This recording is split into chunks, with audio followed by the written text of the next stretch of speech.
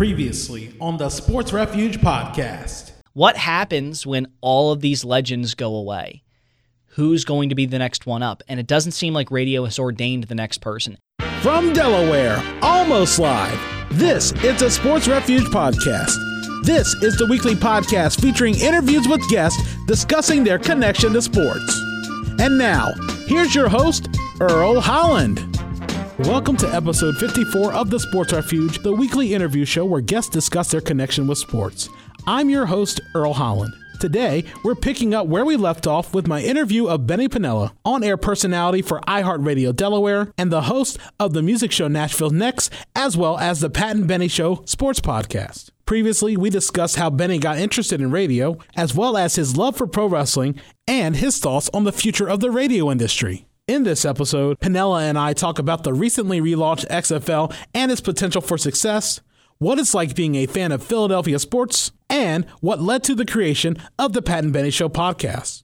I'll also ask Benny about what his ultimate career goals are at the age of 26. Right now, here's part 2 of my interview with Benny Panella. I will go out on a limb. I think this iteration of the XFL will work. I think so. I mean, especially you have enough time to build it up. Yep. You didn't just rush it like the AAF, whatever. I'll never forget about the AAF. The AAF and just how, talk about all this other stuff.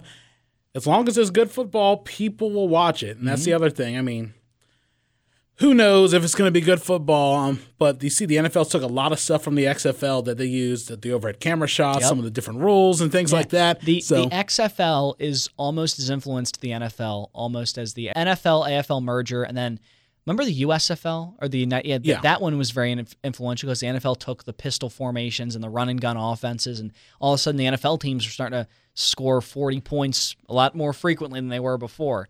I think my hope, and this is my hope for the XFL, I hope the XFL gets some kind of minor league contract with the NFL, and you get your 7th round, your 6th round, your practice squad players, you get them playing, My friend Pat from the Pat and Benny Show, he has a really good idea for what the NFL should do. Get rid of the Thursday night football games. They're awful. They're horrible. They're always terrible football games. It doesn't make any sense, and teams hate them. And make the Thursday night game your XFL game. So that way you still get a Thursday night football game. You're not interfering with high school football on Fridays or college football on Saturdays, and obviously the NFL has its Sundays. But the NFL's minor league team would have the Thursday night game. Because people, for the most part, people don't really watch Thursday night games now. I don't care about them. I don't like them. I think that it's always crappy football. It's always and for a while, I remember it was the Titans and Jaguars would play every single Thursday night game. And it was bad. And it was just bad football. It was fumbles everywhere, interceptions, a 21-14 game that's kind of really boring and unwatchable. And there's a defensive touchdown in there, and the offenses aren't doing anything. It's a punt fest. You put the developmental football on Thursday nights. People will watch that. Especially if you localize it, the Eagles are going to play on Sunday night, a big high-profile game we're hyping up on Sunday night. Hey, on Thursday night, you can come to the link and watch these two teams play. The minor league teams between Dallas and Philly or something like that. That would be interesting to me. I think that would work. That would 100% work. One of the things I want to talk to you about, especially before we get into discussing the Pat and Benny Show, you're a big Philadelphia sports fan. Man. And to you, which moment was bigger, the Phillies winning the World Series or the Eagles winning the Super Bowl? To me, personally, was the Phillies World Series because that had a lot of family tie-ins to it. But the Eagles Super Bowl was so much bigger. I mean, football is obviously a bigger sport than baseball, but that moment, I still don't think that actually happened, and it's been 2 years. I still have moments where I'm like, was that the play really over? I feel like I'm gonna wake up one day and just Roger Goodell's gonna walk to midfield at Minnesota's field, and it's gonna be painted like Eagles versus Patriots. After further review, we've indicated there's pass interference, and the Patriots get one untimed down, and it'll be at the 1 yard line. I feel like that's gonna happen. But no, the Super Bowl was whoa. I mean, that entire ride was just out of this world. And the ride to the World Series was, but the Super Bowl just has a little more of just the drought, the hate. I mean, I felt when the Phillies won the World Series, I felt like I was on top of the world. When the Eagles won the Super Bowl, I felt like that legitimized my existence. Because for the longest time, what was the biggest thing about the Eagles? Always the bridesmaid, but never the bride. Yeah. You got to the NFC Championship game 4 straight times. You only won once. You get a Super Bowl, and your quarterback throws up. I always felt like the Eagles were not a legitimate NFL team, or not thought of like that, because they never won a Super Bowl, which is insane because they're one of the oldest franchises in existence. But you don't win that Super Bowl and no one respects you. So I felt like the Eagles winning the Super Bowl legitimized like my existence on the face of the earth. And I always think, especially that win, that's for guys for like Randall Cunningham, that's for Charlie Garner, that's for Reggie White, that's for Jerome Brown, that's Donovan, for everybody. Andy, like I felt like when the Eagles won, every single Eagle that's ever played for the team won, which is a whole lot of rings to cut there, Jeffrey Lurie. But like I felt like that. It felt like because the Eagles are a very nostalgic football team. I don't see any other football team that's that kind of like the Packers and the Bears are, but those are all like the old. Those are original teams. Like those are literally like the Packers are the oldest possible sports team in existence in the North America. Like their history goes back to the 1800s. The Eagles don't have that, but they're very nostalgic about their players, and the Eagles are that way. And the Eagles fans are very much that way too. I mean, I'm an Eagles fan, but there are fans like my brother who when he does make Pat and Benny show recordings, he has a segment called The Irrelevant Minute where we go back and we revisit like a random player like Roderick Hood or Broderick Bunkley or like a player that like had a cup of coffee with the Eagles.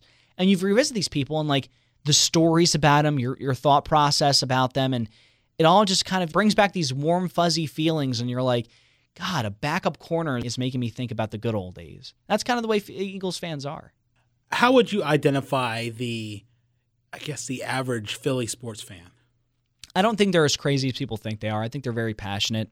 I think Philly sports fans are one of the most intelligent fans because they know so much about how it works. Like, people always like to say we're blowhards and we overstep our boundaries as fans, and we do to a degree, and we do have our crazy moments. But Philly sports fans are always quick to identify the root of the problem. You know, and it's funny because last year the Eagles had a lot of issues. And any other sports market, I feel like, would have been like, oh, the head coach or the wide receivers has to play better. Philly was kind of the first place to go, you know what, Howie, you won the Super Bowl, but you didn't really do a good job of giving us receivers. What other sports market would go after the GM after they won a Super Bowl and say, you didn't get us the receivers we need to go and win another one? I don't think any other sports market would be that way, but that's Philadelphia for you. They're quick and they're smart and they're knowledgeable and they're very passionate. And I think that is the typical Philly sports fan. And whatever you think your passions are, and I know a lot of different people from all across the United States listen to this show, whatever you think like a passionate sports fan is, crank it up to 100 when it comes to Philly. This is a question we talked about a long time ago, and I was just saying, knowing the history, especially Philly being a two-sport town in baseball a long time ago, A's and the Phillies, I always wondered, had history been the same and had, let's say, the Phillies and A's still were able to coexist and everything occurred with the A's, you know, the Bash Brothers playing in Philly, everybody doing the Bernie, all the other stuff that run, Moneyball and everything. If the A's were here in Philly, would they be the talk of the town as opposed to the Phillies? If everything were the same? So I don't know if the Phillies would exist if the A's were around. Because you'd have a New York situation where you have like the big brother and the little brother. I think, so I'm not going to sidestep your question, but here's what I'm going to say. Number one, I don't think the Phillies exist because I think Philadelphia, the way we are, we only want one team. In every sport. We're not the type. I don't think we're the type of market that would ever want multiple teams. Because I just, especially seeing like how we are with the Eagles, like I don't know how people in New York handle it. Like how do you handle two different teams to pick from?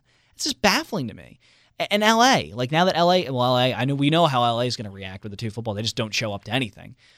You know, I just don't know how markets with two different teams operate. But for Philadelphia, so if the A's never left, I don't think the Phillies exist, and I don't think it's a Moneyball A's team. I think it's an A's team that has money and is willing to go out and spend money with analytics. So I think you get the Billy Beane type style. I think if that's the scenario, I think this Phillies team is more akin to what you see with the Red Sox. They win championships, they're a competitive team, but they run it very smartly and very analytically driven, but they spend their money wisely. Now, in your scenario, how would we react to having two teams? I think the city would burn itself to the ground.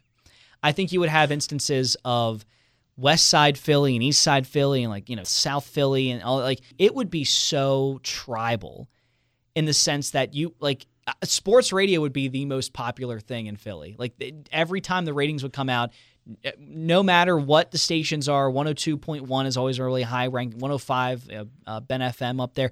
It wouldn't matter. No, 93.3 wouldn't matter. Like the only thing people would be listening is the probably 87 sports talk stations they'd have in Philly if they had multiple teams in every sport. And I think you include South Jersey too and everything. Oh my God, yeah. I think you would have like 4 sports talk stations because they would have to have 2 for every freaking team. Like that would be how it would be. It'd be interesting. I honestly think there would be so much infighting, and also I don't think you'd have a situation in New York where each team has their one stadium. I think each team would have to have their own stadium because Philly wouldn't be able to handle like going to Citizens Bank Park, the home of the Phillies and the A's. Wouldn't happen. Or Lincoln Financial Field, the home of the Eagles and the Bengals. I don't know what team would be in Philly. You know, maybe like the Brawlers or something. Or if it's like Citizens Bank here, Vet Stadium here. There'd be no parking. There'd be absolutely no parking.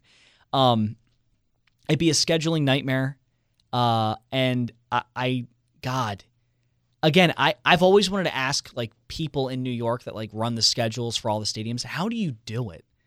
And also, how do sports facilities, like, because there's some towns where like the baseball team plays on the other side of town and the football team's here. Like, I love what we have in Philly where Wells Fargo, Lincoln Financial Field, Citizens Bank Park, all in one area, and you get a great spot like Xfinity where you can go from watching a Phillies game to watching like the Eagles game that night, or you can go from watching a Flyers game. You know, go grab a beer and then go over to Lincoln Financial Field if the Eagles are playing later that night. Like, you could do something like that here. I don't know how other cities haven't jumped on something like that. It's fantastic. I love it. Yeah, I think Baltimore is probably a good example where everything's fit. You can just walk right down. Yeah. You know, D.C. is probably the worst example because everything's scattered. Yeah, and like the football team plays an hour outside of the actual town, Landover, which I always say, like, you cannot call the Redskins the Washington Redskins when they play an hour away. They are the most schizophrenic team. Team offices in Virginia. Their name is Washington. They play in Maryland. It makes no sense. No, it makes no sense. And you know, I mean, and I know you're a Redskins fan. It's reflective of the actual organization. Yeah, that's what I was going to say. I always thought a perfect example of what WWE might be now is the Washington Redskins. It is extremely dysfunctional. Jumping on the new thing way too early, and then sometimes your bright shining star blows his Achilles out, and then he's never the same. And it seems like they don't care about fans. They don't. They really don't. And not even just non-football fans. They don't even care about their own fans. I feel so bad for you guys. Like, I don't think an owner like Dan Snyder could exist in Philly, or for too long. Like, we're ready to hang John Middleton because he just seems dysfunctional. And that's the other thing about Philly. And I went back to it, the fans being really smart and on top of things. Fans don't put up with stuff like that. And I'm not saying that the Redskins fans are putting up with stuff like that, but like there's a zero tolerance policy for any level of dysfunction and exclusion from the fans. Yeah, and just like I use the equivalent of WWE's Be a Star thing. Mm-hmm. They probably got in-company bullying, yet you have a bullying thing. Just like with the team name and you have a Redskins Original Americans thing, like, oh boy, that's I don't know if that's hush money or what. I don't know. Okay, so here's my opinion on the Washington Redskins name. Native Americans don't find it offensive. Actual Native Americans have been asked, like, do you find that offensive? No, they don't find it offensive. Like, and understand, like, they're not like going up there and like it's some Chief Wahoo guy. Like, I would find the Cleveland Indians mascot more offensive. Yeah, because that was like as actual Chief Wahoo. The Redskins one like looks like a noble like warrior, you know. And I actually kind of like those helmets you wear, like the throwback ones with the arrow. Like, those the really spear. Cool. Oh, that's the spear. I feel like even if they were going to change the logo or name, the spear should be the only thing. I mean, the spear with the gold and the white and the maroon and the burgundy helmet. Yep. Man, because I mean, let's look at all the teams in sports that are named after something Native American. Chicago Blackhawks. That, like, if you really think about it, that's an offensive name. Like, and the logo is kind of offensive. It's no different from what the Washington Redskins are going through. Mm-hmm. Honestly, the Atlanta Braves, the tomahawk chop. Yeah, and that was talked about during the playoffs. It was talked about during the playoffs. Like, they're not offending anything. Now, the Cleveland Indians, and they've done a good job of switching back to the C. Yeah. Their Chief Wahoo logo, while it's a cute little guy, that was a little much. That was a cartoon of a Native American. If you're going to go do a Native American logo, don't do something like that. Yeah. Do something like, honestly, do something like what the Redskins are doing, where it's a noble warrior. He's not like, it's not like you're taking a photo of, remember that old commercial where the Indian man and the Native Americans crying on the side of the road? Like, they're not doing that. They're not poking fun at a Native American. The logo is a esteemed warrior going into battle. Like, that's that. When I see that logo, I see an esteemed warrior going into battle. I don't call them the Redskins. When I do sports reports, I don't refer to them as the Redskins. But that's not because I don't like the name. That's just because I know people are going to listen. I don't want them to say, "Oh, Ben said the name Redskins. He's perpetuating this." Like, I don't really care. Like, it's like at the end of the day, it's a team name. It's not changing anyone's life. It's not making anyone. If you're getting offended by a team name, you would not last in a Xbox 360 Modern Warfare chat room. You wouldn't. If you are getting offended by the name of a sports team that doesn't even play anywhere near where you live, I don't know what to say to you. Like maybe just hit the reset button on your life and go leave. I don't know what to tell you. Like, wear earmuffs.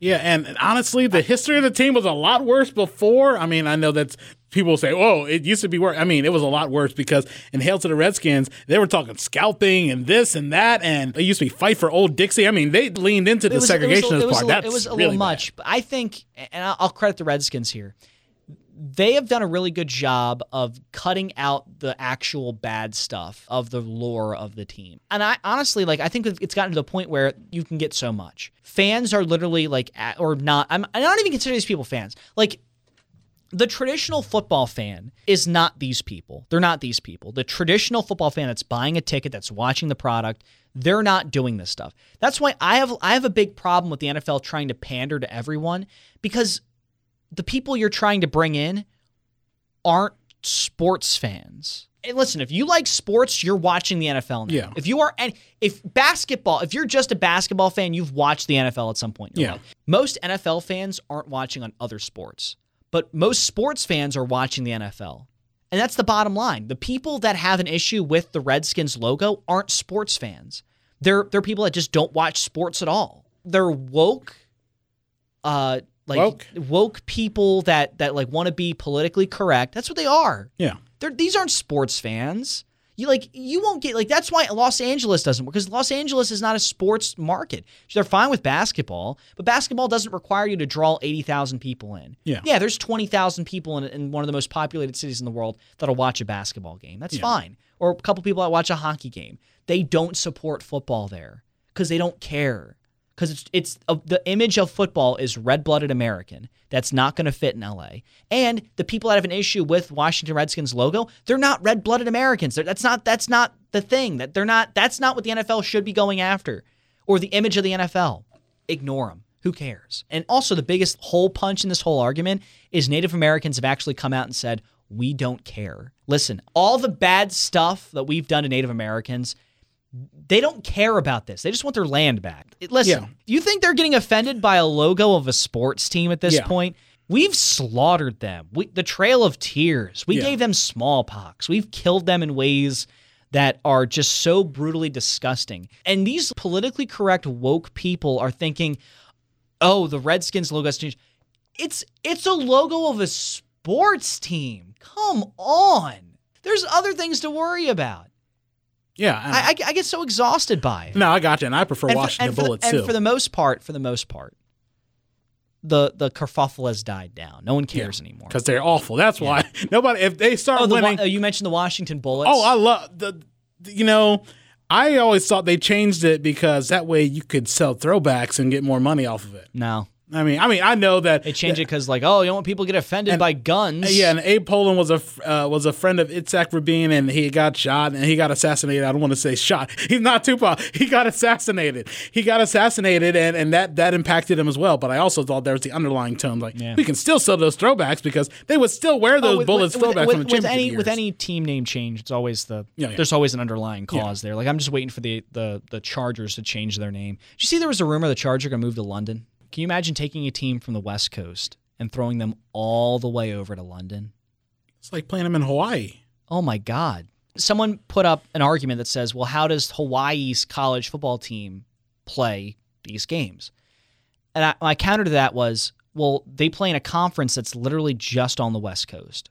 They don't have to travel all the way over to the East Coast. They may do it once a year.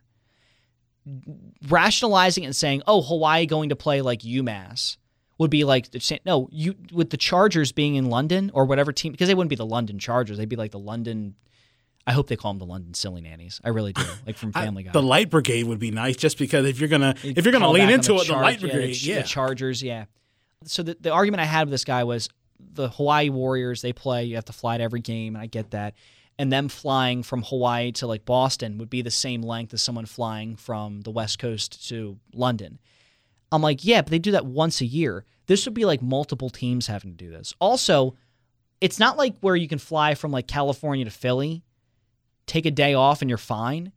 If you fly to London, it throws you off by like multiple days. You need to fly out there many days in advance. And then it's a scheduling conflict. It's a scheduling nightmare. Like, I'm fine with playing 2-3 games in London every year. Maybe. I really wish it was just 2. Like, give them like a game in week 3 and give them a game in like week 10. Like, keep it that way. Unless you're going to build a whole league in Europe, that'd be the only way. Oh, I mean, that would be the only way to do Bring it. back NFL Europe. And you know what? That's one of the things I loved was Madden. What was it? Madden 05. You could play with like NFL Europa teams. Oh, it was so cool. Yeah. Rhine Fire and. Yep. There was like was it Birmingham? No, it wasn't Birmingham. It was it was some like B team or B. I can't think of it. There was one team that was like set in Ireland. There was one team that was set in like Spain. There was teams that were set all across. Oh man, there's German teams. There was God, it was so cool. And really, the only reason NFL Europe failed is because you had too many teams, and they were in some bad, like Frankfurt. Like, no one cares about Frankfurt, even though that team was really good. Yeah, like you put them in like London, put them in some major Paris. teams, Paris, Madrid, places where their stadiums already built. You don't need to build stadiums for these, and don't make it 8 teams. Like, make it like 6. Yeah, and just playing like in soccer stadiums. And grow the game there. I mean, and that's your Thursday night football game. Yeah, there you go. So you do an NFL Europe division, and you do an NFL America division. Yeah, and that's your 2. And then you want a World Bowl. Your Super Bowl of those teams is played on a Thursday before the Super Bowl, and it's played in like, I don't know, whichever league has a better record or something. I don't know. I'm surprised the NFL hasn't tried to absorb the CFL. I'm really surprised. I am too. Honestly, I think that's more of a one-way street. I think the CFL would be like, nah, we're good. We're good. Because like Canadian football is actually really popular. Oh yeah. And I mean, the other thing about it is it's almost a completely different sport. Like the field's bigger, the goalposts are in the end zone, penalties are way different. You only get 3 downs. It's 15 yards. I think it's 15 yards for a first down. I think 12 men on the field. Yeah, I mean, because I remember watching it, especially when Baltimore got the Stallions, and yeah, it was electric there, especially people in Baltimore. I mean, and they were the only American team that actually functioned well enough to survive more than one season, and they went to the Grey Cup both times. Yeah, now the Canadian football is interesting to me. Whenever I because I've been in Canada a couple of times, whenever I get close and I can actually catch a CFL game, I'm always like, this is kind of interesting. Like, there's actually people in the stands. Like, I think the NFL tries to paint this picture of like no one watches the CFL. Like, people watch, and it's actually really popular, and it's been going on actually longer than the Super Bowl. I think like they've been doing the Grey Cup. I think they've been playing since the late 1800s. Yeah, and they're smart. They are not playing the same time as the NFL. No, they play during that spring era, and then as soon as that ends, boom, you're right into NFL football. Yep, and that's where I would put the developmental leagues, because for the most part, that's when kids graduate from college, and I like the idea of doing this. I like the idea of pairing up the draft with graduation, so that way you graduate and you're right into the league. And when you get drafted, I would add on a couple extra rounds that you don't televise, because I'm not going to care. After like the 5th round, I don't care anymore. Mm-hmm. And really, it's going to get to the point where I'm like, if it's not the first 3 rounds, I'm just not going to care. But you do like a 10-round draft, and you draft for those other leagues, like your Europe league, your American league. And honestly, I would look at like, trying to work something out with the Canadian Football League, even though they probably want nothing to do with you. And then if they don't work out, go to Australia. Yeah. Because it seems like Australia is pretty into football. They have like Australian rules football. So, put 4 teams, 4 small teams there, and then go do your thing. Like New Zealand, Australia, and then a couple out in like, Brisbane. That'd be pretty cool. Yeah, and it's crazy how the NFL, they're popular in America, can't make a dent outside of it. Yeah. But NBA, while it may be maybe number 2, probably biggest international sport outside of soccer. Well, and the NBA is also like they've also gotten in bed with a couple of countries. Oh yeah, that's true. And what were your thoughts on the LeBron James thing? LeBron James defending China. Oh boy, or his comments. It makes it. You were just better just saying no comment because honestly, if we're defending civil rights here and you're not defending it there. Like the old saying is, an injustice anywhere is an injustice everywhere. And that's the problem. You can't pick both sides because of the corporate partner. People that and one of the reasons why I like Michael Jordan is because Michael Jordan, to me, was never Superman. And here's what I'm going to get at when I say that. When you think of LeBron James, like kids love LeBron James. Kids adore LeBron James. I don't think kids took to Michael Jordan the way they took to LeBron James. Like LeBron was literally like made for kids. Like I think Michael Jordan was more made for like your teenager, your 18-year-old. Like that. Like that's like because when I think of Michael Jordan, I don't think of like a clean-cut human being. I think of a guy who just will rip your heart out and take a bite of it and stomp it into the ground. But they cultivated his persona as well. I mean, he would be Kobe Bryant now in this era. 100%. He'd be Kobe Bryant. I mean, 100%. Every story that you heard that Kobe Bryant did, Michael Jordan probably already did it. Oh, yeah. Yeah, it's like that South Park thing that Simpsons already did it. Well, also, Michael Jordan, like, I think the difference between Michael Jordan and Kobe is that I think Kobe and Michael have the same killer instinct. I think Kobe is a little more like, I just want to play basketball, and Michael Jordan was a little more like, I'm going to work really hard at playing basketball, but I'm going to go out and have fun. Like you hear about all the strippers and the betting, the gambling, the drinking, the Jeremy Roenick story that broke today about him playing a round of golf, 13 holes of golf, then crushing 10 beers and then going and dropping 52. Like, yeah, I mean the man just partied it up, but he was great. Like Michael Jordan is like the last. I feel like Michael Jordan and like maybe Gronk are like the last party sports legends. I think Rodman. And the more you hear about Jordan, I think him and Rodman are like kindred spirits. Except that, honestly, you know what? I think like Pete Rose and Michael Jordan remind me a lot of each other in the sense like Pete Rose was like a guy who'd go in and just, like he wanted to cut your throat, but also like he'd go out and party. Like Pete Rose would go out and party a lot, gambling and all that stuff. But it's funny how like one's revered and then the other one is kind of just isolated by his own sport. Yeah, and I mean, I guess if everybody would be like Barkley. He doesn't care. He'll still have fun. He'll tell you what's on his mind. Joel Embiid reminds me of Barkley. Like Joel Embiid reminds me 100% of Charles Barkley. Just I don't care. I'm going to tell you whatever I want, and definitely I don't care because he just hasn't gotten in shape. And Barkley was never in great shape either. Round mound of the rebound, man. I mean, that's what he was. The reason I made the Michael Jordan point is I think the way that the way the NBA has kind of put LeBron James on this platform has been more of like he is Superman. He is the John Cena. Everyone likes him. He's this clean-cut character. And Michael Jordan was never really put, in my mind, he was never put that way. Like Michael Jordan was always like he's more of a killer. Like he's more of a I'm going to go for your throat type guy. LeBron doesn't seem to have that bone in his body. Yeah, he's not a killer. Kobe's a killer. I'm trying to think who else is a killer. Kobe's a killer. I would think like Magic Johnson has a little bit of a killer instinct in him. Even though Magic Johnson almost has like that smile, but like I'll kill you smile. Oh like yeah, he'd probably. I mean, just like Michael would just talk to everybody. He's like, yeah, man, let's play golf, and he'd score 50 on them. I mean, I always thought about this.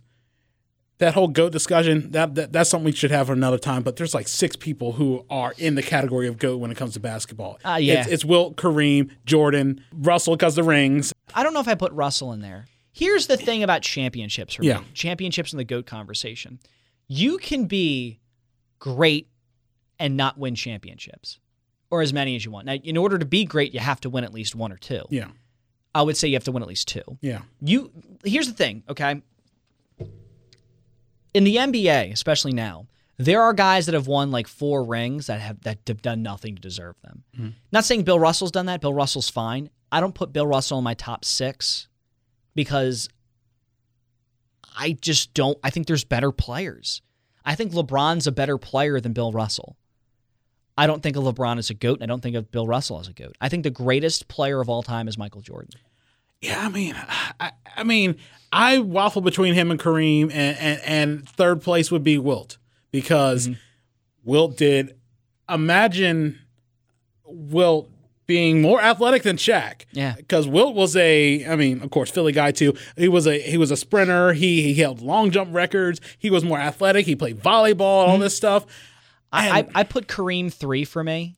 And we're not going to go too deep in the GOAT discussion. I put Kareem 3 to me because Kareem is like, looking back on his career, he was so like not one-dimensional, but you kind of knew what he was going to do. You know, and I just think at the time, him and Wilt kind of have that like at the time they were just so big and so fast and so much more athletic than the guys they were playing with.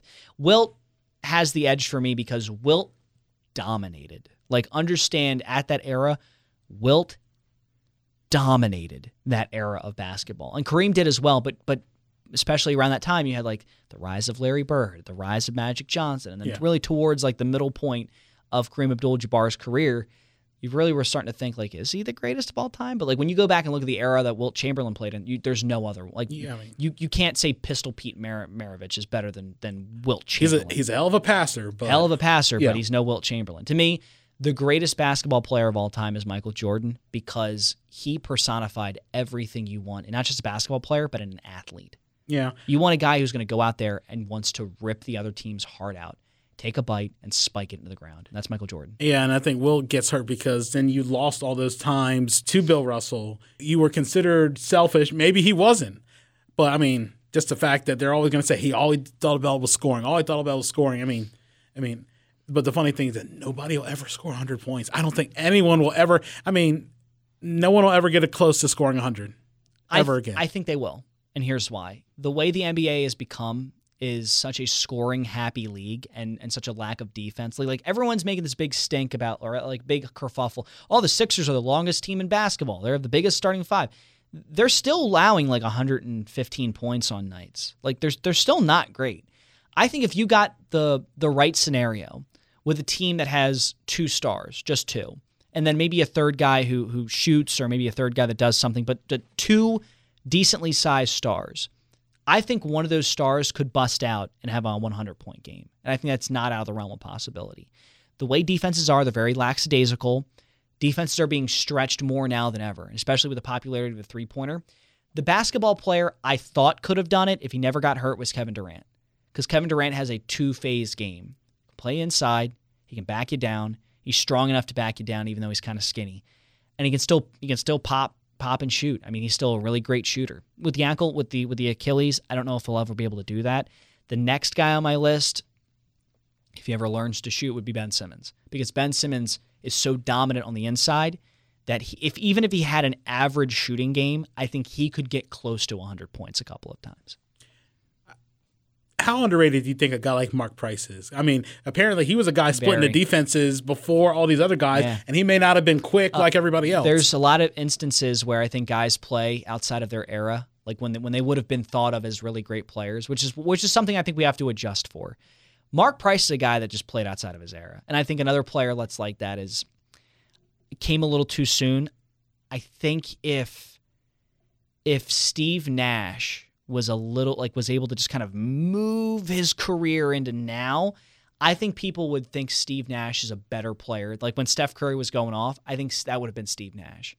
Steve Nash, I think, would have been thought of as the best, like Steph Curry was for a period of time. Now he was, but he just kind of came in a little too early, you know? I mean, think about it. Like if you had some of those great like early 2000s basketball players kind of played outside their era. Like Ben Wallace would have been dominant in the 80s. Oh, yeah, probably dominant in the 60s. I mean, my God. That sometimes everybody says, well, is Bill Russell, is Ben Wallace with better free throw shooting and better inside presence? That's pretty much the difference. Yeah, I mean, well, I think Ben Wallace, like his scoring wasn't that terrible. Like he wasn't a great offensive player, a hell of a rebounder and a great defender. I think if you put Ben Wallace in the 60s, in the 70s even, I think he is a Bill Russell. I think he does enough scoring-wise. Because the other thing you have to remember is Ben Wallace is going up against some of the best bigs ever to play, like Shaq, like Tim Duncan, like Dirk, Dikembe Mutombo, even Alonzo Mourning. Like he was going up against some incredible bigs at the time. And if you take him and you put him in an era where there's only like 2 or 3 good bigs, he probably puts up 25 a night. Yeah. He probably gives you something offensively. And if you see the black and white footage of... Also, he never really had to be a scoring focus on that team. Oh, yeah, it's true. And if you watch the black and white footage of how the NBA is played in like in the 50s, they don't even have set shots. They're just throwing stuff up, and it's like... Bloop, bloop, yeah, they're hook shotting from where the three-point line would have been back then. Yeah, and also they're not very athletic. So you put a guy like Ben Wallace. Like Ben Wallace probably would be playing like a 4. Like he'd be there. He'd be that era's like LeBron James possibly, like just passing all over the place and doing crazy stuff. I mean, we're thinking about Ben Wallace differently. You're thinking, oh, Ben Wallace was such an offensive weapon back then instead of now. It's the era you play in. And while I think Ben Wallace is a Hall of Famer and deservedly so, and I think he is, I think he played outside of his era. Would be interesting to see how he would handle like today's NBA. I think he'd lose his mind. Oh yeah. Especially a lot of guys. I think if you put like Wilton and Kareem, guys who had no 3-point line or like 3-point line to the tail end of their career, maybe they start changing their game around where they start shooting more. Reggie Miller playing in today's NBA breaks every single 3-point record he ever set. Because I think he set a couple of 3-point records. If Reggie Miller plays in today's NBA, that guy is chucking up like 30 a night. Yeah. You're kidding. Like he was a heck of a 3-point shooter. Right? If Ray Allen was playing like, and I know Ray Allen like retired only a couple of years ago, but if Ray Allen was in his prime in today's NBA, he's going nuts. He's putting up like probably 30 shots a night from beyond, and he's probably making a good part of them. Yeah, wow, I can only imagine that. You know, it's funny because the NBA is one of these sports that changes so infrequently that it has these weird periods where you have these guys that are just a couple years before when they really could have been something. Yeah. Quick question, before we move on to the podcast. A woman that knows sports, does it make her hotter or? Oh, for me, kind of. Actually, yeah, it does. It does. Because I've ensconced my life in sports. It does in the sense that she can keep up. Like I can have someone to talk to, and then like physically, it's not going to make her hotter. Obviously, It's not going to make her, her features better, but it does make her more desirable to talk to, and thus you find out more cute stuff about her. Oh, she's sweet, she's this, she's that, and then you start to develop that connection a little more. So yes, every guy that dates someone that doesn't watch sports is going to say, oh no, and they're going to defend. No, shut up. When a girl is into something you're into, it makes her 10 times hotter. Yeah, I mean, just like the Big Bang Theory episode, it's like when Penny starts speaking physics to Leonard. Doesn't that just raise the bar for her? Yeah, it raised a couple of them. And now, talking about the Pat and Benny show, what was the impetus behind it, and really, how have you grown that show since its inception? So, Pat and Benny show is an interesting start, much like my introduction into radio, just being on my back of my mom's seat. I met my friend Pat when I was a sophomore in high school over my friend Alex Police's house. And we were watching Game 7 of the NBA Finals that year. I think it was Heat versus the Spurs, and it was the Ray Allen 3. And there's so many stories that come out of just being in Alex Police's basement. Anyway, I met him then, and I kind of got, me and him kind of vibed early on, and I kind of got the gist that he had this interesting, kind of take on sports, and he does. He looks at things in a much more calmer way than I do. Like I'm very much like a typical Philly sports fan, and he is too. But I jump on things early. Like if I was the first one in my friend group to kind of call out Howie Roseman for the Eagles and say he really isn't that good of a drafter. And I kind of realized that after he drafted Derek Barnett, and Derek Barnett had the injury last year, and I said he really doesn't do well in the draft. So there's no reason for him to keep draft picks. And I took a bunch of flack. And now people are starting to come around to my point of view, but no one's saying thank you, Ben. Anyway, Pat takes a little more of a calmer approach and more of a sensible approach, so I think me and him kind of mesh really well. So the genesis of the Pat and Benny show was I graduated college, got the job here at iHeart, and I kind of wanted something else to do, and I was working really late at night. I was working till like 8 or 9 o'clock at night, and I got into 302 Sports with Pat. So I asked him, I said, can we meet for lunch? And we met at Anthony's Coal Fire Pizza in Pike Creek. And I said, this is my idea. I want to do a sports talk show. It'll be me and you. We'll call it the Pat and Benny Show because it sounds a lot better than the Benny and Pat Show or any other name we could come up with. And I also think, like, keep it simple sometimes with sports names. Like, no, you don't have to go off the, like, like Eagles Phandom Sports Podcast. Like, that's way too much. Like, Pat and Benny Show. It's branding. It's easy. And I didn't want to make it just sports. I wanted to make it a little bit of everything. Now, it started out just sports. And over time, I kind of convinced the team, and then we added my friend Nick in there because he's a very loud and very rambunctious guy. We added my brother in there because his knowledge of completely irrelevant athletes is phenomenal. Like when we would go out drinking, and that's a lot of the podcast we went out drinking.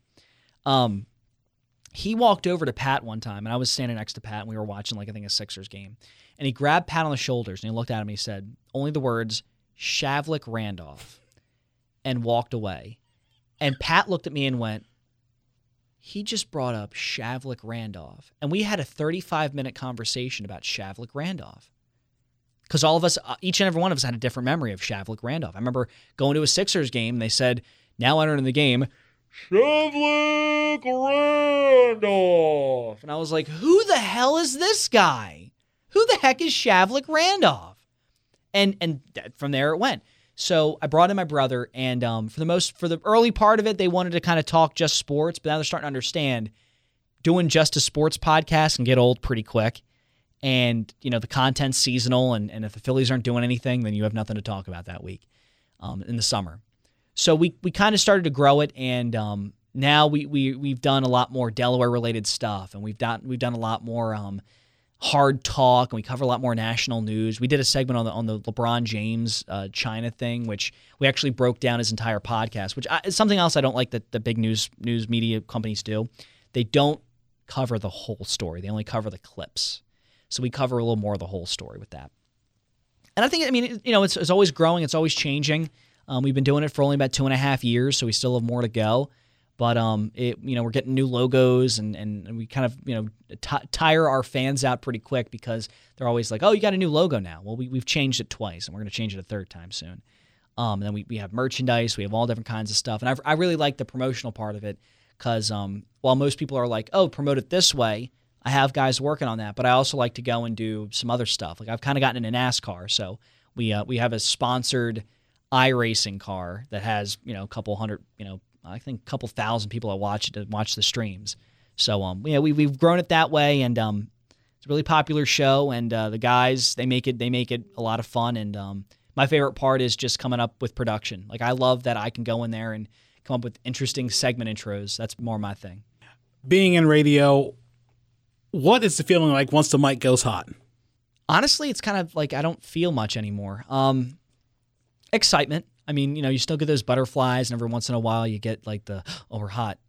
But for the most part, it's kind of like I'm ready to go. Like I'm ready to do business now. This is what I'm born to do, and I don't get the butterflies. I don't get the deer in the headlights. Like when I first started doing a regular radio slot, I was on the station 89.7 WGLS Rowan Radio, and I went my first ever attempt to go on air, and I call it an attempt.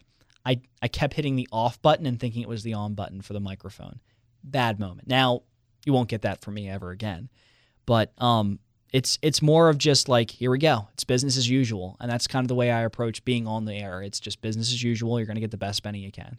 And I think as opposed to pre-recording stuff and things like that, once you're live, it's just the fear of knowing you're going to mess up fuels you even more to like, okay, I'm going to rattle this off. Honestly, whenever I go live, and there's something on Spreaker now where you can go live on Spreaker, so we've started to do that with the podcast.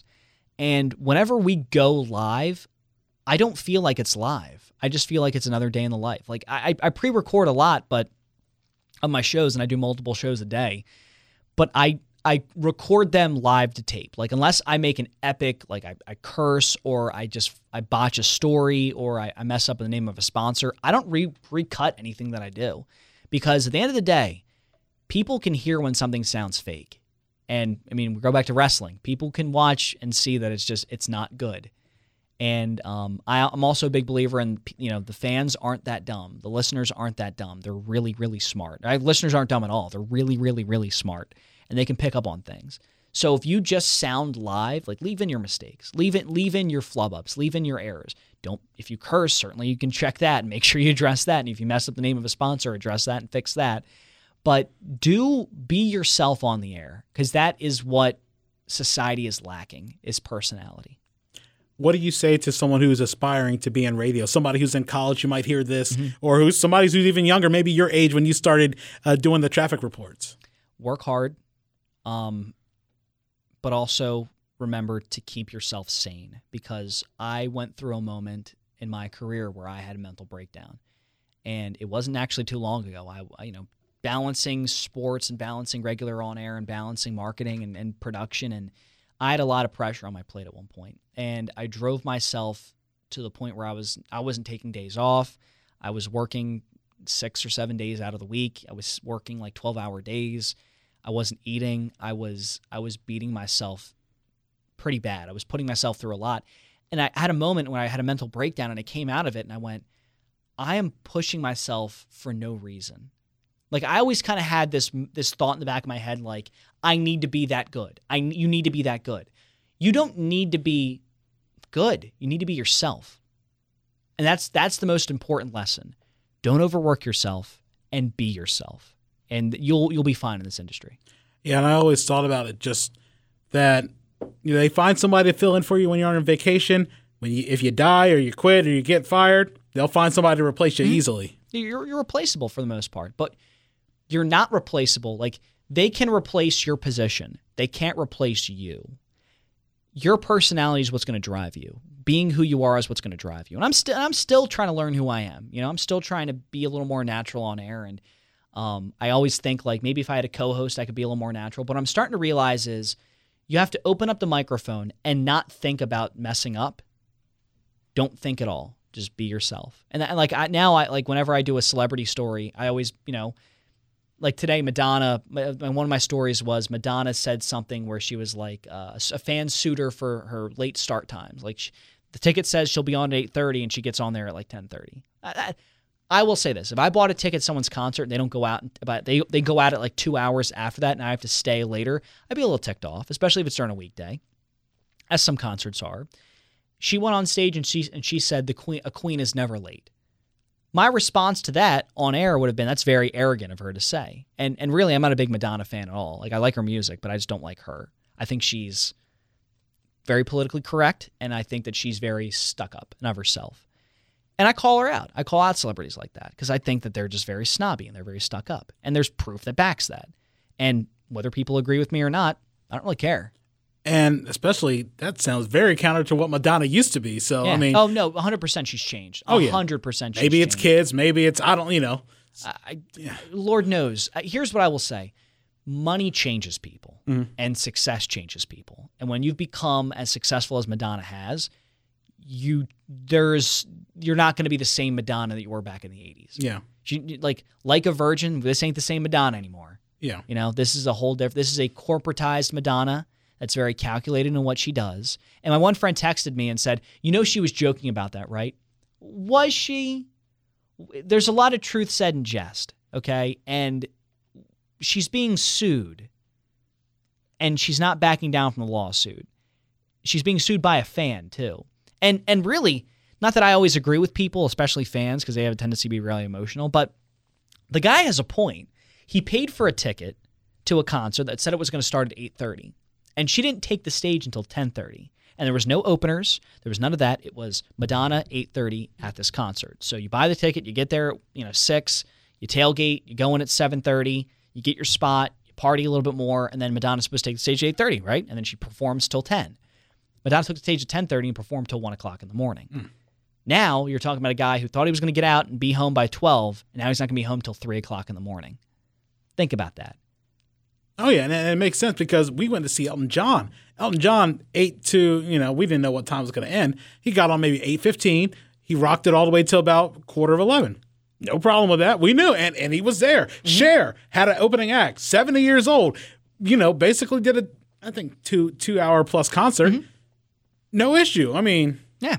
No, that's my thing is that the guy has a point, and Madonna is being a little, if Madonna wants to fix this, give the guy his money, give him back his ticket. Just say hey, we'll cover your ticket and we'll buy another one. And then don't be late to another damn concert. Or set the time for 10:30 so people know. Or set the time for 10:30. Exactly. Or just come to an agreement and say 9:30. Again, because people and people that defend celebrities always make me laugh. I defend a couple of celebrities every once in a while, but it's only it also depends on the situation. You can't look at the celebrity, you have to look at the situation.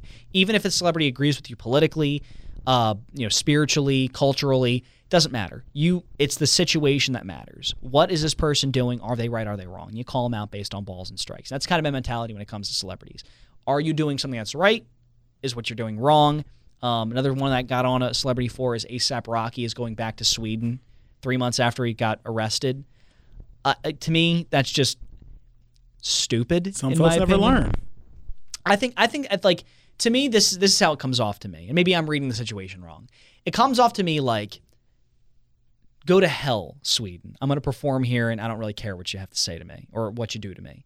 And is that a great mentality? I don't know. It kind of makes me feel like he's a little arrogant or a little, short-sighted. Like, to me, if I was in his position, I wouldn't go back to that country until they figure their stuff out.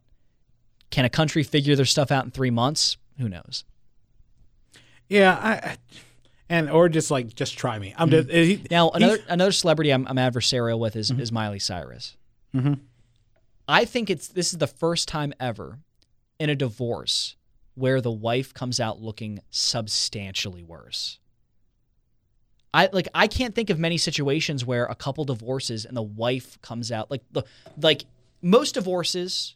I don't think you've ever been divorced before. No. Okay. And God hoping you. Yeah, I mean, I've known many friends whose marriages have ended, but God hoping for me, God hoping for both of us, we never get divorced. And rightfully so. I know a lot of friends have gotten divorced too. When they get divorced, a lot of when a man and woman get divorced, a lot of times it comes out and it's like the husband looks like he's a cheater or just an awful dad or like a deadbeat or something or just not like he didn't love her anymore. And the wife always kind of comes out looking like the queen, like looking like the better person. That's like, if it's 9 out of 10, that's like if it's out of 10 times, it's like 9 times. That's how it is. Yeah. Very rarely does the guy come out looking good. Like maybe the wife cheated or something, but even then, like the wife will still look better for some reason. I don't know why society always sides with the wife in every single divorce.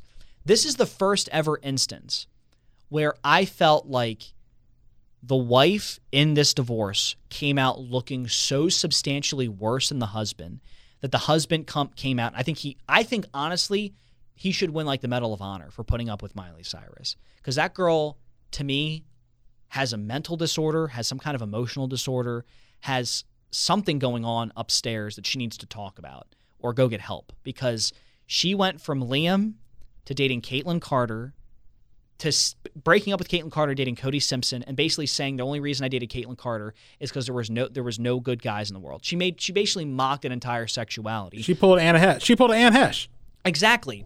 Of which entire sexuality of which comprises the majority of your own fans. Meanwhile, she's also running down her ex-husband, who doesn't say anything, has not said but 2 words about the whole situation, and at one point just made one of those generic posts that says, future endeavors. Good luck in your future endeavors here, Miley.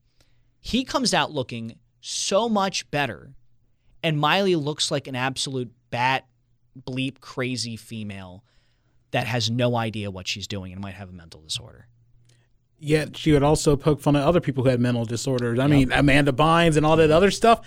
I mean, the joke was years ago, people got on Jamie Foxx and like, look at her. In a few years, she's going to be jumping on, swinging on stripper poles. Boy, did Jamie Foxx, the Oscar winner, call it. I mean, and nobody, he called it while everybody was talking about, oh, how dare you say this stuff. Man. Sometimes people don't want to hear the truth. And the truth was, the moment Miley Cyrus started doing the wrecking ball stuff, I knew that this girl was going to go off the deep end. She had a moment for me where I was like, if Miley sticks to doing this stuff, like the Dolly Parton covers, she might have some there, like being like that Americana folk country song girl. She might have some there. And really, if you look at genres that need help, Americana music needs help. Like what iconic Americana artists are there right now? Like Jack White, kinda, maybe not really. I think if Miley went, it would have done a lot more for her than it did pop music.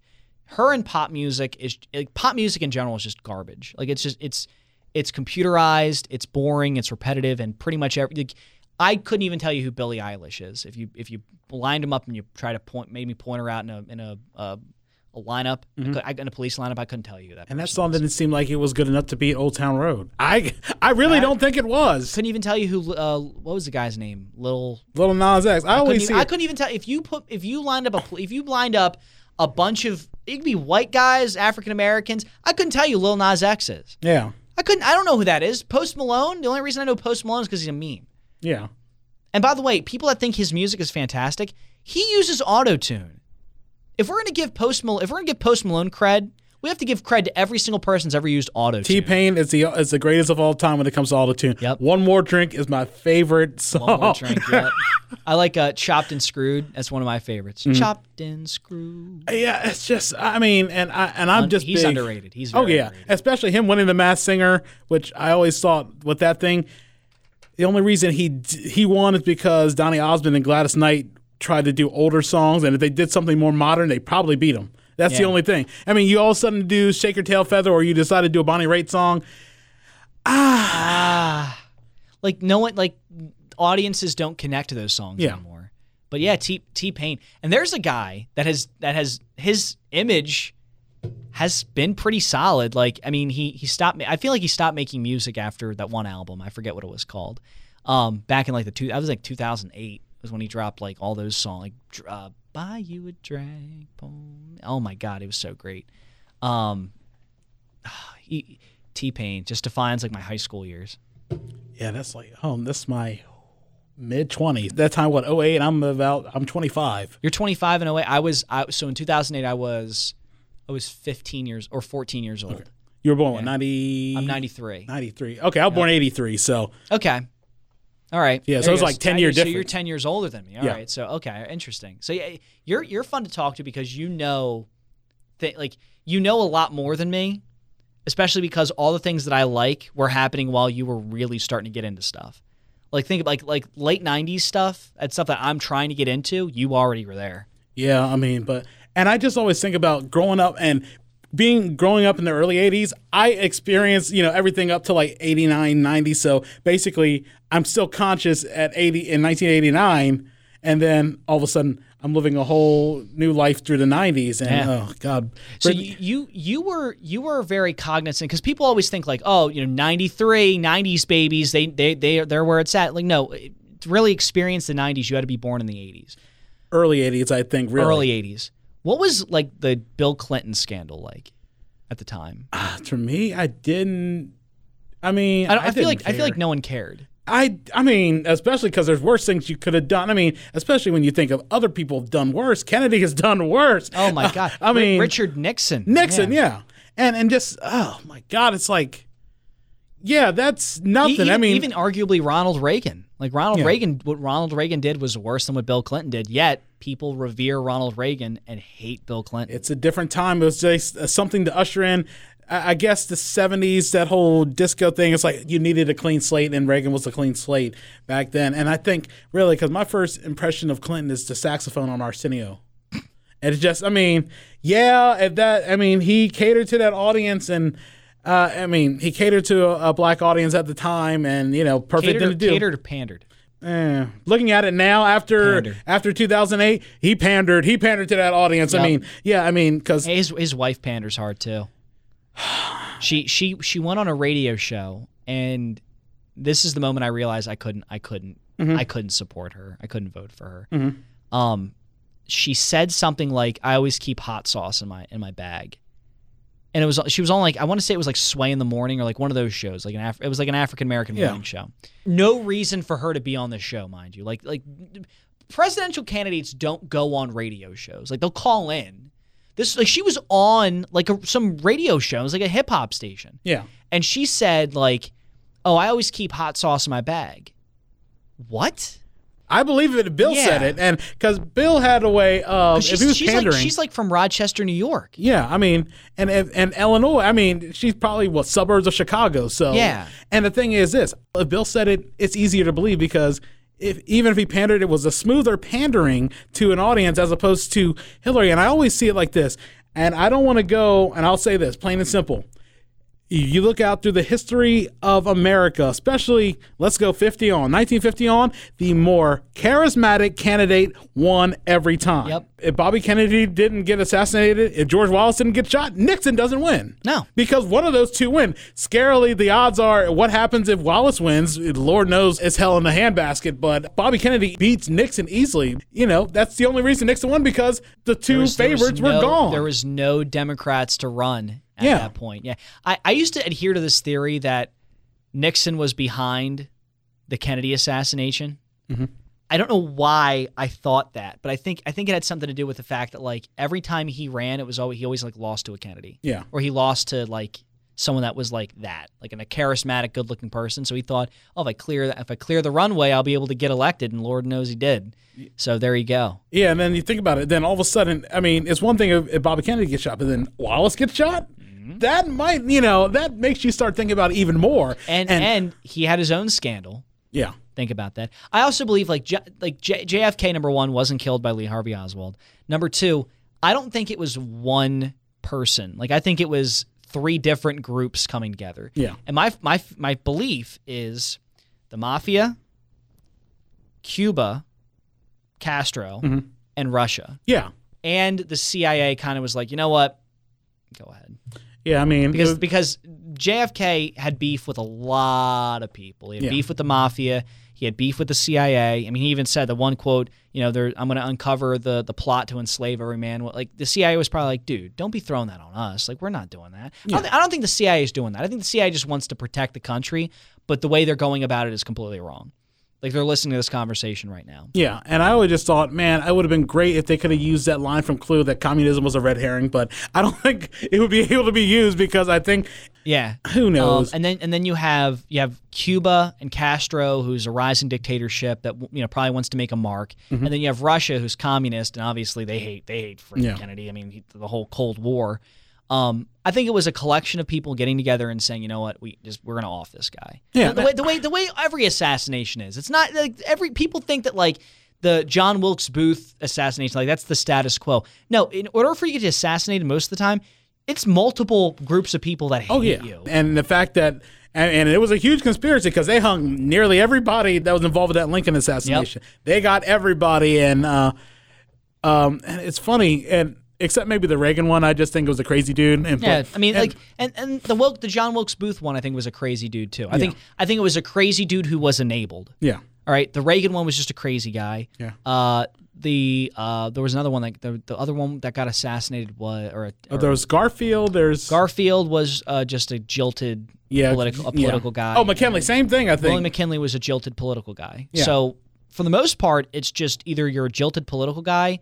Or like the most like random assassinations, you're either a jilted political guy or crazy. In order to like establish like one, like the Kennedy one will be the last one because the last ever president to be assassinated will be JFK because no one will ever get to that level of just so much hate by multiple groups against one president that deep. Like people are saying, like, "Oh, Trump could get assassinated." I don't think it's no. If anything, he has a better chance of dying in office of just old age or the high cholesterol. Because if you eat enough fast food, I mean, it does. Like the way he beats his body up astounds me. Like the barely sleeping, the diet. Like apparently he drinks like 4 or 5 Diet Cokes every day. He is the opposite of Vince McMahon because Vince McMahon sleeps only a few hours, works out every day, only eats food for fuel. Like Jim Cornette will always talk about all his experiences with Vince.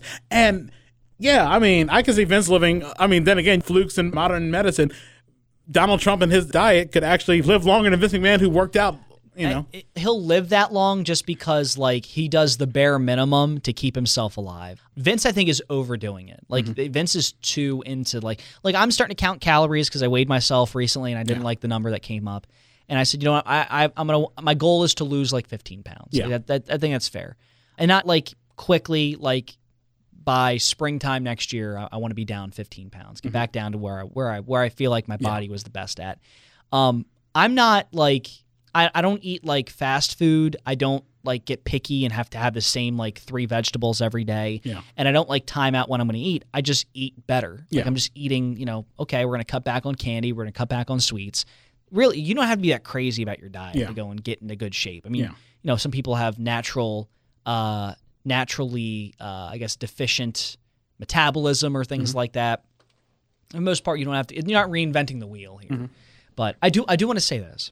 So I'm a big what ifs guy. Yeah. Do you ever look back in history and just like, what if this happened? What if that happened? Yeah, and it's like because you can do it in sports, but like history is interesting. It's like reading a Wikipedia page. It leads you down like rabbit holes that you can go on for like 5 hours.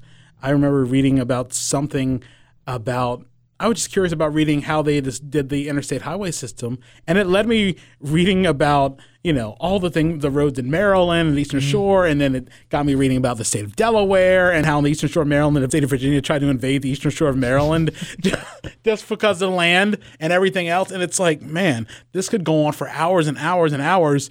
And here it is. Okay, I'm looking at something at 11. I'm like, oh man, it's 4 o'clock. It's 4 o'clock in the morning. I was like, and I got to get up at 6:30. Like, I've done myself a disservice.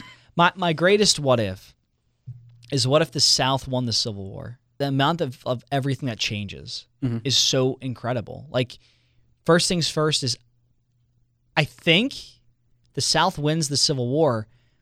The Union in World War I joins the Germans. America wouldn't unite until like World War II. They wouldn't. So we're talking about a country that would be even younger. Yeah. Where would we be at politically? Where would we be at in terms of society, culturally? Yeah.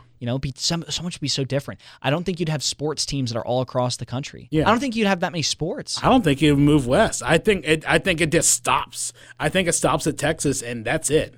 Yeah, I mean, my thought process is Manifest Destiny becomes like we got to go to the moon. So I think both countries fight across the U.S., the Union and the Confederacy, fight across the U.S. to be the first to reach the coast. I think that would happen. I think we still reach the coast. I think we still get the West Coast. I think we make a lot of enemies in the process. Oh, yeah. Both sides. I also think Canada would be a part of the United States. Mexico would be part of the United States. Puerto Rico wouldn't be its own thing. Like, all those Caribbean countries would be a part of the U.S. because both countries would have a hunger to get as much land as possible. I think Cuba's part of the U.S. too. So that changes, though, Castro, because you have the Spanish-American War. They still fight it. Oh, in this scenario, your first president isn't until like the late 50s at the most. Or maybe it's still, Jefferson Davis takes over. Oh, you have separate presidents. Yeah, you have separate presidents. It could be, I don't know how the line of demarcation, what they would call it. You still be the Confederacy? Would you still be the Union States of America, the Confederate States of America? Because remember, the Confederates fought the war to keep slavery intact is one aspect, but for the most part, it was just leave us alone. Yeah, so states' rights. If the Confederates win, I don't think they're taking land away from the Union. Yeah, I think that starts up after World War I. So World War I hits, and because the Confederates were backed by Britain and I think France and a couple and Spain, and they get involved in World War I. The Confederates go and they get involved in World War I on the side of the Allies.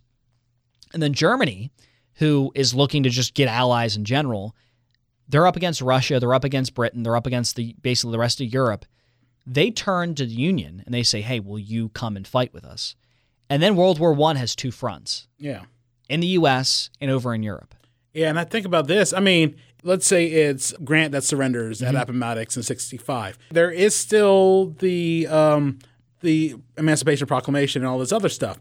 It just changes, like, okay, so in the South, maybe the North still keeps building up their industry and things like that, and while it's still a rural-based thing, what if, like they have the Dust Bowl and all the other stuff, and it just destroys their crops? Yeah, the South gets brought to their knees. Also, I don't think the Dust Bowl happens. At that point, when the Dust Bowl happened, that would have meant that that was backed under a unionized country, and that was during the Great Depression. I think so, yeah. At this timeline, neither country's moving that far out west, so the Dust Bowl doesn't happen. Yeah. For the most part, Native Americans get a much better deal at that point because Native Americans aren't being driven all the way to these small areas and small, scapes in New Mexico and Nevada. They're allowed to just be wherever they are. Yeah, and you also think, what happens? Does Prohibition occur? And does it only occur in the Union? A lot changes. And I think the biggest change for me is when World War II occurs. I think the bomb that gets dropped in America because that's a front that'll never stop fighting until it's steamed. And I also think it gets dropped a lot more than just once or twice. I think it gets dropped 5 times. I think they still hit Japan.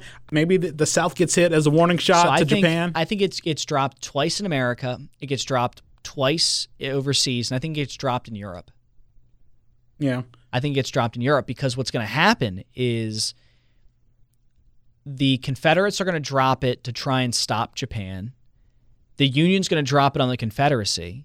The Confederates are going to respond and drop it on the Union. And then Germany's going to drop it on like London or France to try and say, yo, let's chill. Yeah, or maybe it's an uneasy alliance. It's like, okay, this time we'll work together.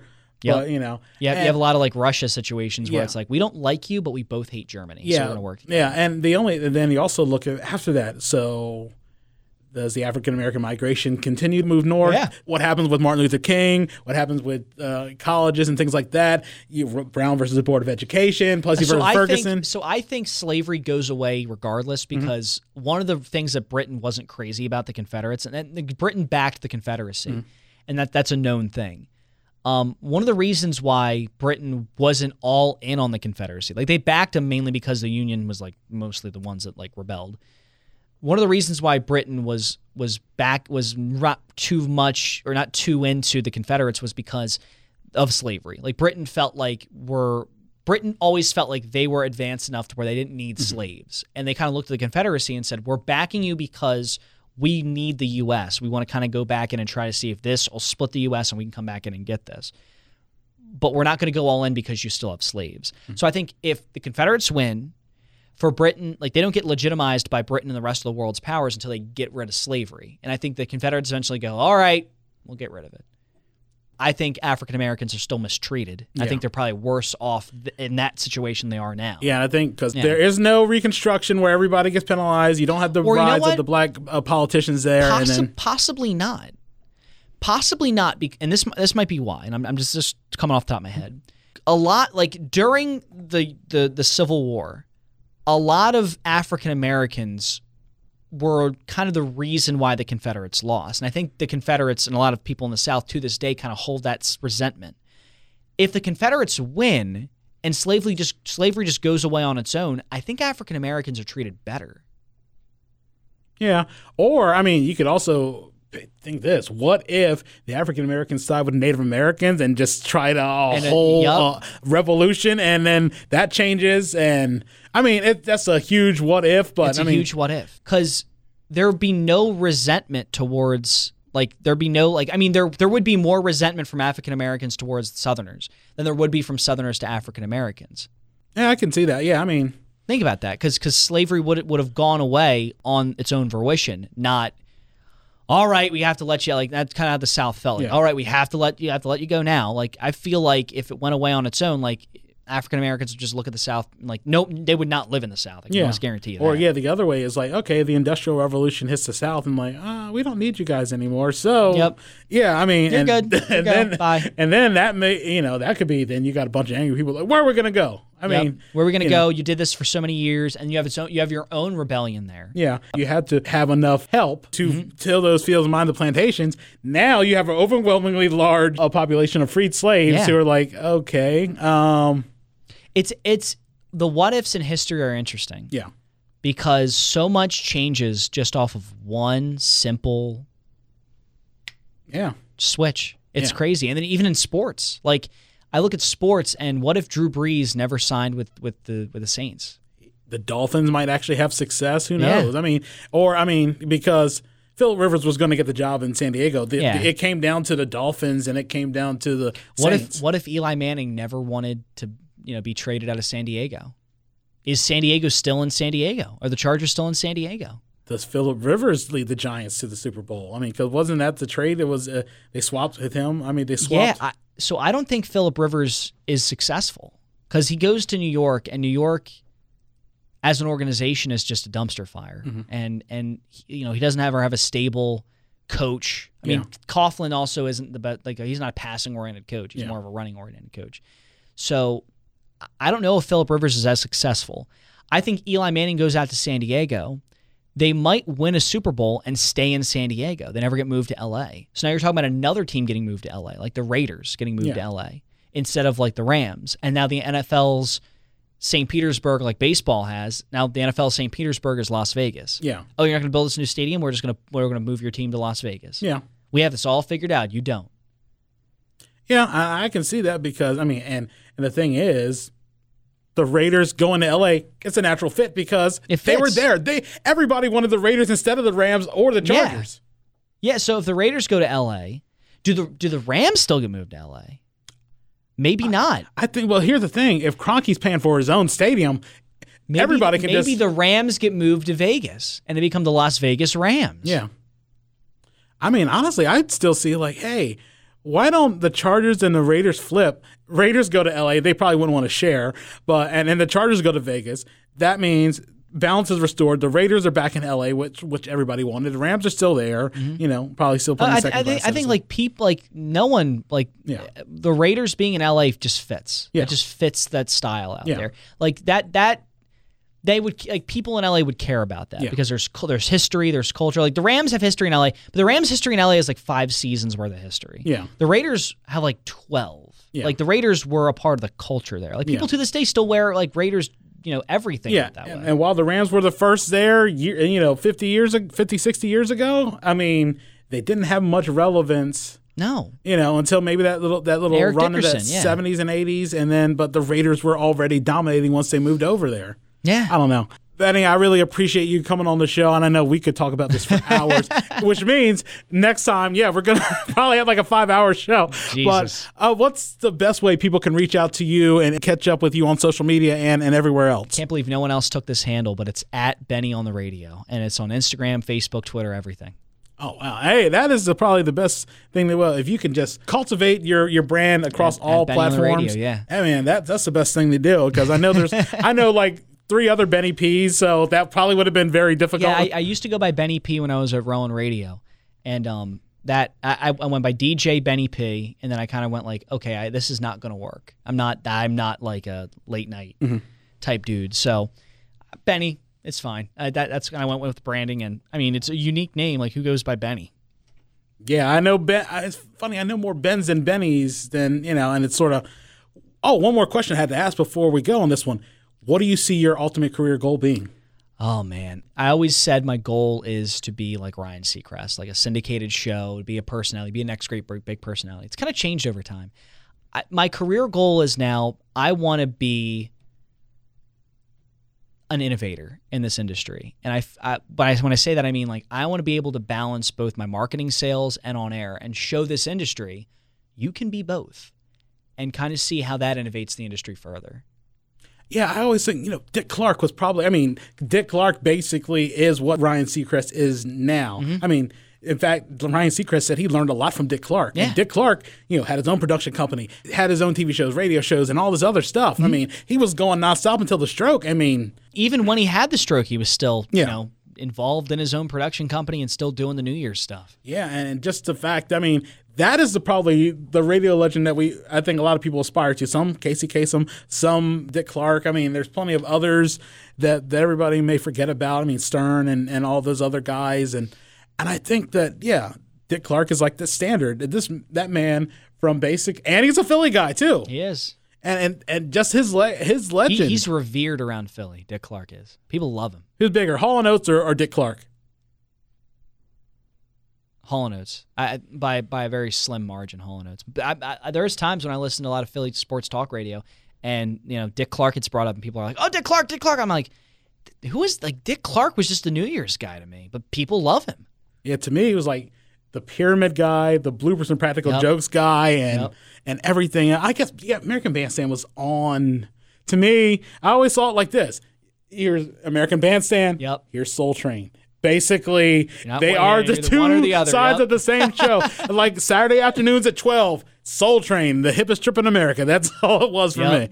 But yeah, Benny, I really do appreciate it. We definitely are going to do this again. Yes, it was a lot of fun. And that concludes my interview with Benny Panella. If you like this episode, don't forget to share, give it a like, and leave a review. You can find this episode as well as other episodes of the Sports Refuge podcast by going to the Sports Refuge website, www.thesportsrefuge.com. You can also subscribe to the show wherever else podcasts are heard, including Apple Podcasts, Spotify, the iHeartRadio app, and much more. You can also find video excerpts from this and other episodes of the podcast on Instagram by following us at Sports Refuge Sports Blog. All one word. Next time, we'll go back to the Sports Jeopardy well with Dustin Curis, one of my competitors on the show. We'll discuss his process of getting on the show, what it's like being a diehard Detroit and Michigan sports fan, and what it's like being on the business end of operating a dental practice. Until next time, this is Earl Holland saying thanks for listening and have a good one. You've been listening to the Sports Refuge Podcast. For more information about our show and our guests, go to our website at thesportsrefuge.com. Follow us on Twitter at The Sports Refuge, on Instagram at Sports Refuge Sports Blog, and on Facebook at The Sports Refuge Sports Blog. Thank you for listening.